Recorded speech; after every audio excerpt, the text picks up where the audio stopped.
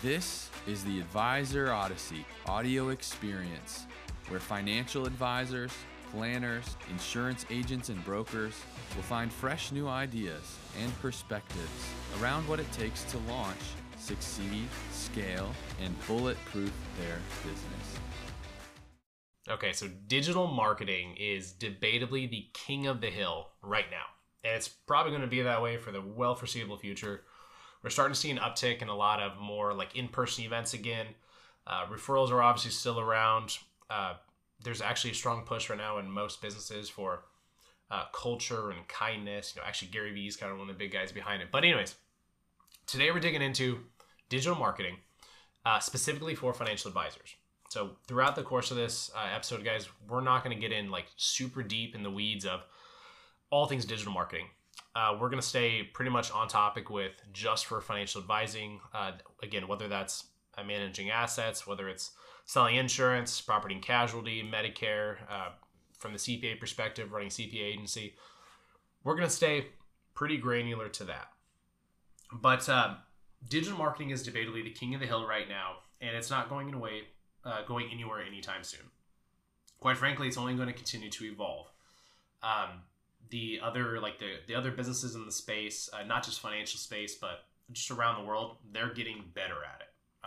The data, the technology, it's all just increasing and getting better and better and better. So 6 years ago, 7, 8 years ago, if you weren't into digital marketing, you were probably just fine. But the advisors and the business owners who hopped on to digital marketing 6, 7, 8 years ago, they have been doing more than likely really well. Maybe that was you 5, 6, 7 years ago who said, my clients aren't on Facebook. I'm not going to get on Facebook. That doesn't make sense. My goal is not to change your opinion on situations like that by the end of this episode. My goal is to be able to really shed some light on what it actually, like, digital marketing should mean to you, how the process works, and if you can integrate it seamlessly to have like a proven, simple and proven framework to follow. So, jumping in, there's critical steps. Okay, there's critical steps that your prospects go through throughout the digital marketing process. Now, this is not a one-size-fits-all thing. It's going to be a little different for everyone, but there's a common formula. And more than likely, it doesn't end where you probably think it ends. So, here's the life cycle of a digital lead as they become a lead to a prospect to a client and so on. So first and foremost, phase number one is they're aware of your brand, right? They know you exist. It doesn't matter how great of an advisor or a CPA or a broker you are. If someone doesn't know you exist, they will never be able to work with you. It's just really that simple. So step number one is they need to be aware of your brand. So that's where getting in front of them is really important. Content is huge, whether you're creating it like I am or you're curating it, which for most of you, I'd probably recommend you curate it. Just having the content out there. Websites and social media pages like LinkedIn, TikTok too, Facebook, Twitter, Instagram. You're very likely not going to have a client from just like that arena. I mean, you might, especially, actually, this is common with younger advisors, I should be clear. A lot of the younger advisors are having clients actually choose to work with them from their presence on LinkedIn. There's been a huge uptick in that. You'll also see a little bit of that on TikTok. It's really rare for like Facebook and Twitter and Instagram, but it can happen. But more than anything, it's the content that gets you in front of people. So create the content, curate the content, post online, LinkedIn, Facebook, Twitter, Instagram, and TikTok are the big 5 that I would recommend. Pinterest is another really good option. You might be saying, what? Pinterest doesn't make sense. But Pinterest right now, the way that SEO works in a lot of like website recognition, linking is important. A term that you'll hear a lot is backlinking or backdoor linking. You'll have a lot of situations where your website doesn't show up on a Google search because you don't have a lot of links on your page. You don't have a lot of content on your page. That is really where a lot of advisors actually mess up. They'll work with a lot of vendor-based firms to create that kind of thing, like a website for them, for example, and they don't have the content, or it's really canned, so they don't show up, and they get mad. The way you can overcome that, hopping on Pinterest, creating a Pinterest board. You might have a compliance deal with this depending on your specific situation. Create a Pinterest board. And by the way, that lives forever. So that's key. You hop on the radio, you do show, it'll live and die. Pinterest boards will, for the most part, live forever. Create a board around whatever your topic is. Let's call it life insurance. And on this board, all you have is like things about life insurance. You're going to link to your website on all of it. If you have videos on YouTube or social medias, you're going to hyperlink to them. You're going to have a lot of outside hyperlinks to stories and like news articles, whatever it is. Create the links and use Pinterest as your landing hub for all your links. And it's going to increase your visibility. So that's phase number 1, is they're aware of your brand. Number 2 is they engage with your advertisements and your content. For the sake of this, let's zone in specifically on they engage with your ads. Content's a little different because you're not going to be actually giving them something to take with them in exchange for information. But in digital marketing, that's what we want to do. So they're going to engage with your ads. Think of this as when you're scrolling through Facebook and you see an ad, it pops up, hey, 6 signs that you might be, or 6 things you might be missing about your retirement plan, or 5 things that everyone must do when preparing for their funding for their child's college education. Those little advertisements that pop up, people click on them. That's why they're there. And that's really our goal right there. Get them to just click on it. I commonly in the past have used the term get the at bat. That's like your at bat. If it's enough, appealing to them enough to get them to click on it, you're already one step ahead and you're just that much closer to converting the sale. So they clicked your ad. That's step number 2. If it's a video, that also means they watched the video. If it's a tutorial, that you can plug and play words, but they clicked it. You knew they clicked it, and your data and tracking and analytics will show that there is a click. Phase number 3 is they traded their information for your value. So with the example of 5 things that every parent needs to know about funding their child's college education. They clicked your ad and they got to your landing page. Maybe it's landing page, maybe it was your actual website, which lots of different digital vendors will do it differently. If you make it yourself, I would highly recommend you create an actual landing page around the specific topic. That's my personal recommendation. But they trade their information for the value that you can give. So they put in their name, email, phone number, etc. And they downloaded it if it's a downloadable copy. Or if it's something you need to mail to them, they put in their address, you mail it to them. That's phase 3. That's where we really that's well, for most, whether you're an advisor or CPA or broker, that's probably what you're thinking of digital marketing in the first place, is just getting people to put in their information. That is the core thing that it should do, but there's a lot more that goes into it. And again, we're going to stay a little bit surface level for this episode here, but that's actually phase 3. It's not phase 1 in the cycle. Now, phase 4, I've kind of coined this as they see you and you see them. This is going to be for after they download that, for example, that content or that PDF about 5 things about funding in college education. What you should be doing after that is, and this should be automatic, it should be on the actual digital funnel piece, they should be prompted to register to attend a live workshop of yours, a seminar maybe. They should be prompted to attend a webinar, or maybe just have a phone call with you. I wouldn't really recommend the phone call if at all possible, but if you don't have the funds to be able to do a seminar, workshop, or webinar, a 15-minute consultation's fine. But the point is, they show up to, if it's an event, they show up to the event. If it's a phone call, they show up to the phone call. Basically, you get your at-bat. From there, digital marketing's pretty much done its initial job of getting them to see you and talk with you. Now, this is where a lot of advisors and agents and whatnot, they leave it be. They're like, all right, digital marketing did its job. Nice. But it goes further than that.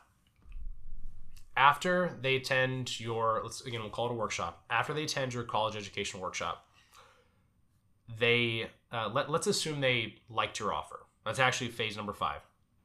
They like your offer. You essentially pass the first test. From here, it's safe to assume that they're impressed with what you can do. Maybe they're shopping around. Maybe they're not. Maybe they're just exploring. Whatever the situation may be, they liked your offer and they actually set an appointment with you. So that's where we want to get to. They set an actual appointment. If you do the 15-minute phone consult, don't consider that a legitimate first appointment. That's really just an opportunity for you to get an at-bat. Okay. We'll dig into that like much more in depth on a future video, but that's going to be really critical. Don't try to fit a full first appointment fact finder in that 15-minute consultation. Just give them what they need and get out on a peaceful note. I'm sorry, a positive note, not a peaceful note, on a positive note. So skipping ahead in the sales process. Again, we're talking digital marketing, but as we skip ahead in the sales process, phase number 6, they are now a client. Okay, they're in the club now. They're a client of yours, but the digital marketing shouldn't stop yet.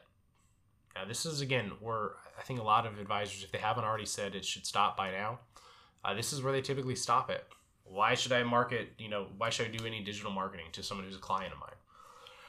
Well, the truth is, the client experience is, I would argue, just as important as the lead experience, as in the lead funnel experience. It's actually more important in my opinion, because now they're not just a random name with an email or phone number. They're actually someone that you know about them, their core values, their family, their finances, and they're a client of yours. They trust you. So continue to market to them, but your marketing is going to change. It's not going to be call to action driven. It's not going to be, hey, download this, or hey, attend this event. It's really going to be more of like a branding piece, like, hey, here's my book, or hey, here's my radio show, here's my podcast, here's my TV show. It's really more so a leverage builder, like a brand builder. So you want to continue to market from that perspective, because moving into step 7, here's where you start to monetize that. They begin to say nice things about you. And actually recently with the new bill that was passed, you can collect testimonials, right? So, and there's some caveats there to clear. Do check with your compliance, your broker dealer, your RIA, whatever situation may be.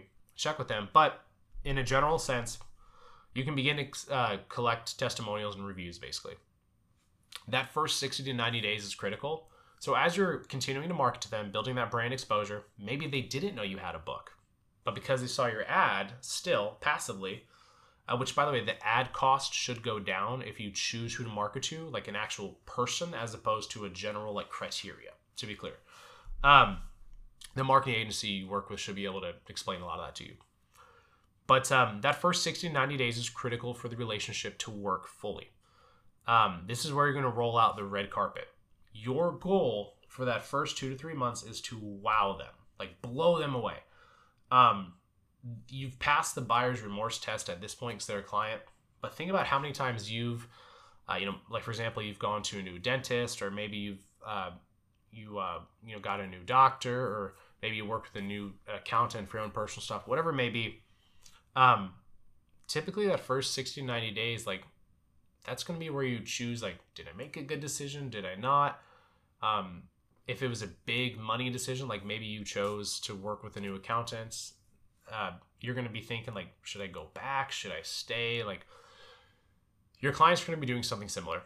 Did I make the right choice? Do I like them? Do I still like them? Do I still like the plan? You're not going to see a lot of retention in that first 60 to 90 days because most people won't leave right away, but they're going to make the mental decision of, yes, they made a good decision, or they're kind of on the fence. So wow them. Continue with the digital marketing. Wow them. Like stay in front of them. Because the final phase here is phase number 8. They refer people to you. And it's your digital ads and your advertisements that prompt that. Really like a simple example of this, Sandy Sue becomes a client. And again, it started with the college funding advertisements. They downloaded the piece, which by the way, the more someone downloads something, it doesn't necessarily mean they're more interested. What it means is that they're just happy to click and happy to share their information. But after they become a client, the mentality shifts from the call to action to the more brand builder and the exposure situation. Your digital advertisements are going to shift to, again, we'll talk about like the books and the podcast, continue to do that, but it's going to shift to things like join us for our upcoming, XYZ event.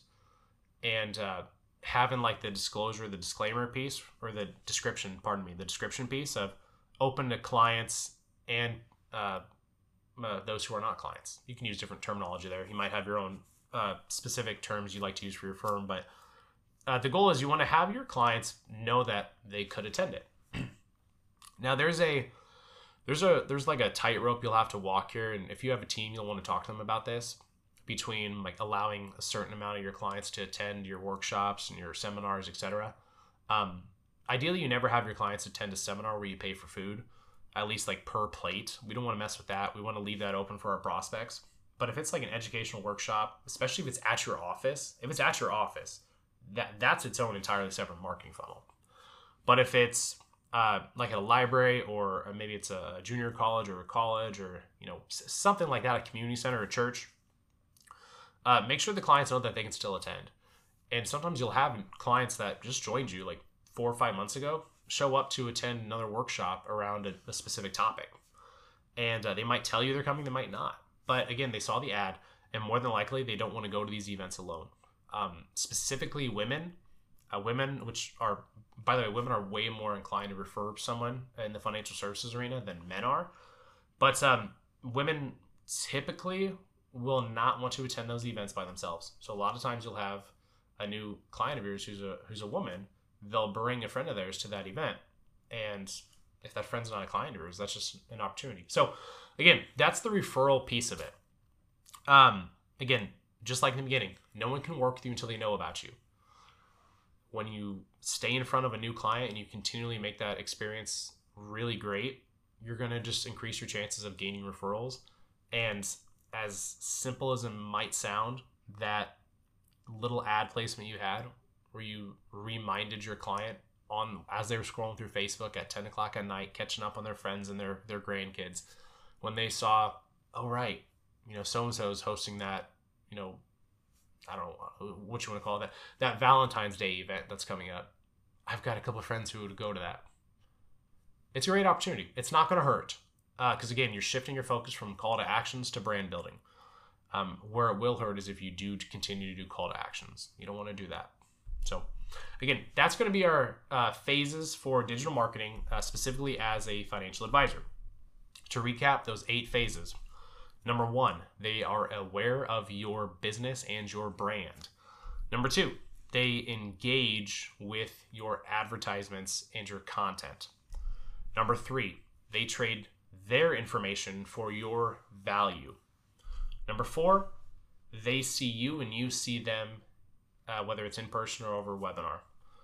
Number 5 is they like your offer. They decide they like your offer, and they set an appointment. Number 6, skipping ahead, is now they become a client. Number 7 is they begin to say nice things about you, testimonials, reviews. They just give you general feedback. And then finally, they refer people to you.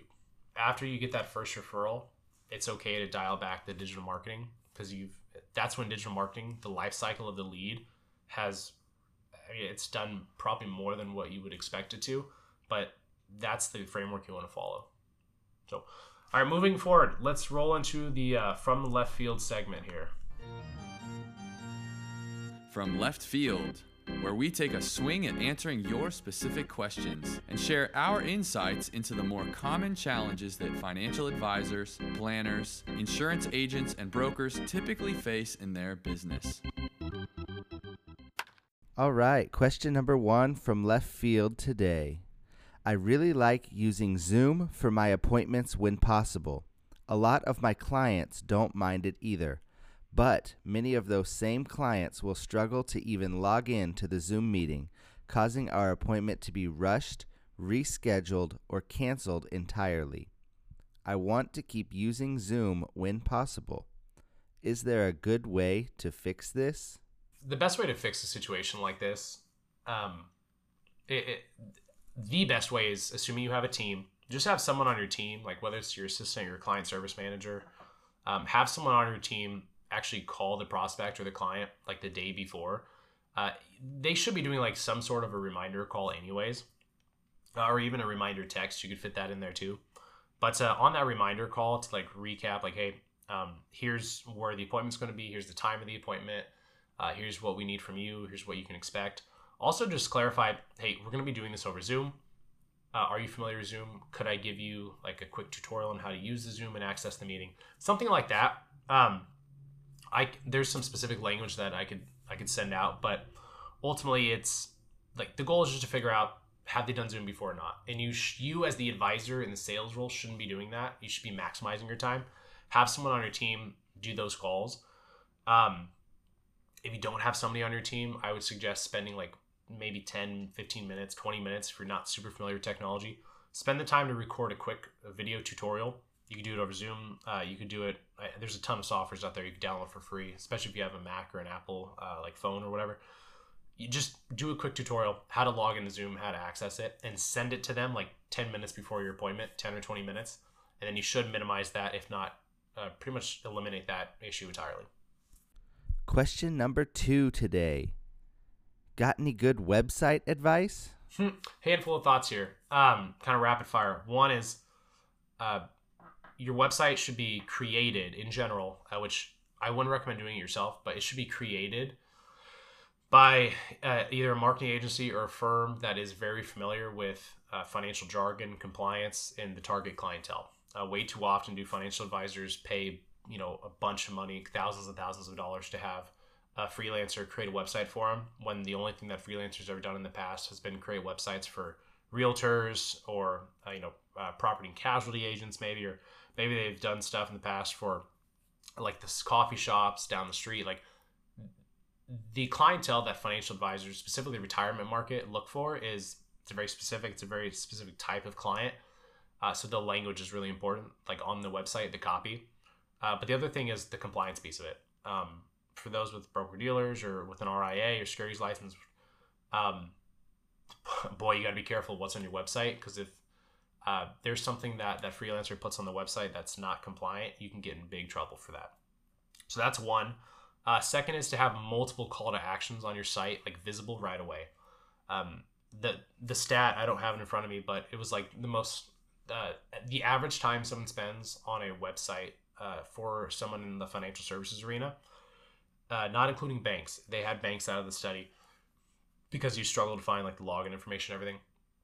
But the average amount of time is less than 6 seconds. So that means they click it, they find you on Google, they click it, and then they look at the initial page that loads. They don't scroll, they just look at what's in front of them, whether it's on their phone or on their computer, and then they choose right then and there. And for a lot of them, they leave. So you need to have, there's actually 2 or 3 things that I'd highly recommend. Again, financially, I understand if some of this is not possible or relevant. But assuming you're not like fully virtual based, if you've got somewhat of a community around you that you work with people in, have something really related to your city or your community visibly on display right away. Ideally, that's a video. So, for example, if you're in San Francisco area, have like a rolling video of the Golden Gate Bridge, like something really short, but something playing in the background that immediately triggers their community like feeling. The second is going to be the call to action piece. Hopefully, at this point, you've got something that if I went to your website right now and I didn't scroll and I only went to the homepage, there better be at least 1 or 2 things that I can immediately leave your page with without having to do anything else. So for example, a lot of advisors will have a call to action like schedule an appointment with me, or your second opinion or consultation. That's fine. It's not really going to hurt, but it's not going to do anything for you. Most websites, they're probably placeholders at this point. 10, 15 years ago, if you had a website, you were considered the next like big thing. Nowadays, you have to have them for people to know you even exist. So they're going to go to your website to check on you.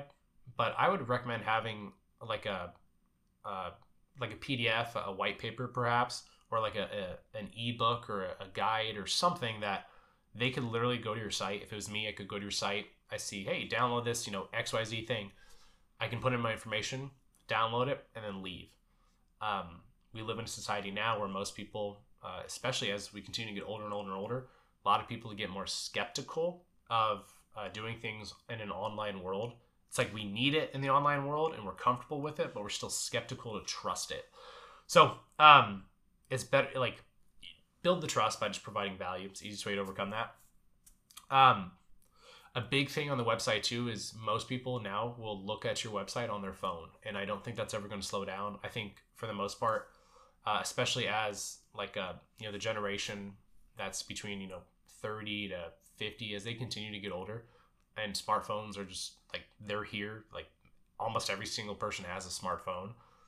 They're going to be going to your website on their phone, so you really need to invest in making sure that your website looks really good on mobile. If you only have a desktop type website or a laptop or tablet, you're probably going to struggle in that. So, and then the last thing, the more videos you can have on your site about you specifically, like your story, your vision, your team, your firm, the better. Make them personal. If you can spend the money to have an actual video company come and record you, that's great. If you can't, I would just shoot like a really short video or a couple photos. What you don't want to do is have a lot of canned content on your About Us page. The About Us page or our firm page or our story, like however you phrase it, that's typically the most commonly visited web page on your website other than just the homepage. So you want to have something that get people to stay for more than that 5-6 seconds. So that's just some quick hits on websites. That's this huge topic. It could go on and on and on, but hopefully that's 4 or 5 good snippets for you to take away.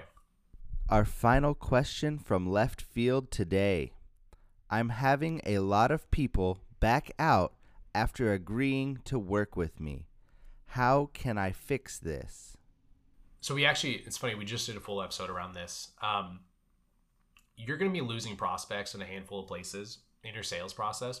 For this specific scenario, I assume this is after like they've said, yes, I want to work with you. Yes, I like what you do, but then they just never actually do it. They never move the money or they never fully sign the contracts or whatever it is.